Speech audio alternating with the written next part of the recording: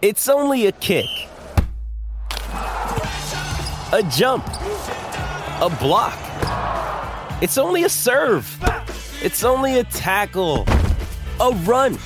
It's only for the fans. After all, it's only pressure. You got this. Adidas. Want to witness the world's biggest football game? Head to iCanWin.com.au, predict Australia's score with a crystal ball, and it could be you and a friend at the FIFA World Cup Qatar 2022 semi-finals, all thanks to McDonald's. Maccas, together and loving it. TNCs apply. Welcome back to the Sunday Betfair Edge. Miles Fitzner, Tim Gear with you, well, thanks to Betfair, of course. And Betfair, you can bet on in-play racing today. Betfair, gamble responsibly, call 1-800-858-858.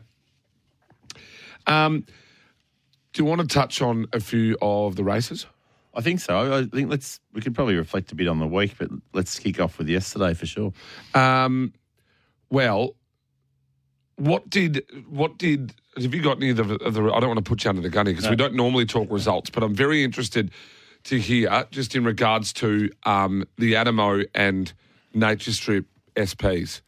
Because that's going to be a very interesting little look at that. Well, Nature Strip hovered around sort of the $1.85, $1.90 mark throughout the betting, jumped around that price as well. So I think BSP ended up being about $1.85 or 86 or something. But it was funny because I was watching my phone, the awesome Betfair app, of course, and watching the market as they ran, and he never really deviated from that price until the last sort of 50 metres. So any sharp hunters out there would have been able to lay him very late in the run because he obviously flattened out. But Rock and Horse was a whopping $24 on the BSP, so it was a wonderful price for those that got Rock and Horse. And it's funny because Rock and Horse, of course, won the Newmarket in the March. So straight racing form seems to always hold up at Flemington. So, if you had an edge thinking about that, you would have got that yesterday, but I certainly didn't. I thought I was all Nature Strip and back to Giga Kick the place. It was desperately unlucky. Giga Kick should have won that by miles, to be honest. Yep.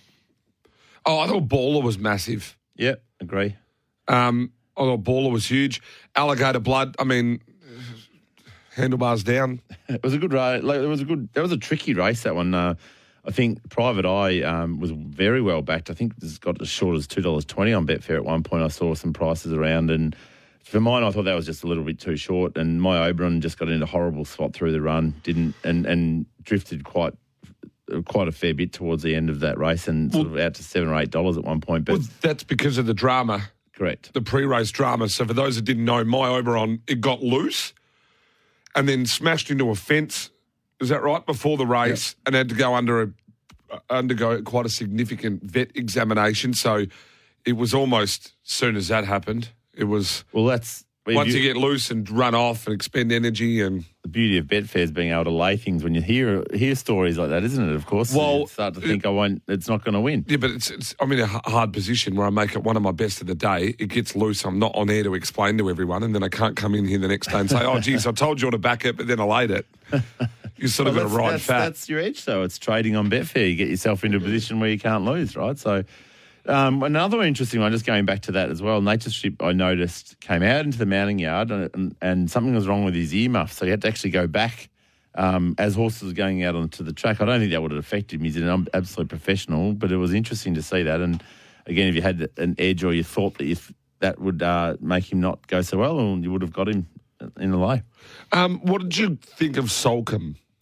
Now, so this is an interesting one because I was talking to a couple of mates yesterday, and I don't know if people will remember. It must have been I worked it out actually, it was 2011 it was, but remember Passance Saloon won by about 430 lengths down the straight in that Queen Elizabeth Stakes that day, and all and sundry quickly jumped on it for the Melbourne Cup the next year. I think Glenn Boss had his hands over his eyes with 100 metres to go. The whole world tipped him into the Melbourne Cup. The same thing's just happened with Solcombe because it's now favourite for the Melbourne Cup next year. Madness. It's absolutely obscene. Because when you've got other stars like Francesco Gaudi and Gold Trip, of course, won it. But look, it was a proper win. It was and half I think half a dozen Richmond supporters, Richmond players, I should say, have a share in it. To be honest, so. It was a wonderful win. They've bought it specifically for the 2023 Cup. They're not short of good horses, Aussie Kier and Johnny O'Neill, but It was a very, very good win and traded really strong. I mean, you got $3.50 in the end on Betfair through the jump, but it was well backed. It definitely was one of the big firmers of the day because I think at one point I saw it at about $5 in the morning, so to jump at $3.50 the BSP, which is well over the tote price. It was very well done, well found. I did back it, so I'm happy with that, but it was good. Sometimes needing new tyres can catch us by surprise. That's why Tyre Power gives you the power of Zip Pay and Zip Money. You can get what you need now, get back on the road safely and pay for it later. Terms and conditions apply. So visit tyrepower.com.au or call 13 21 91.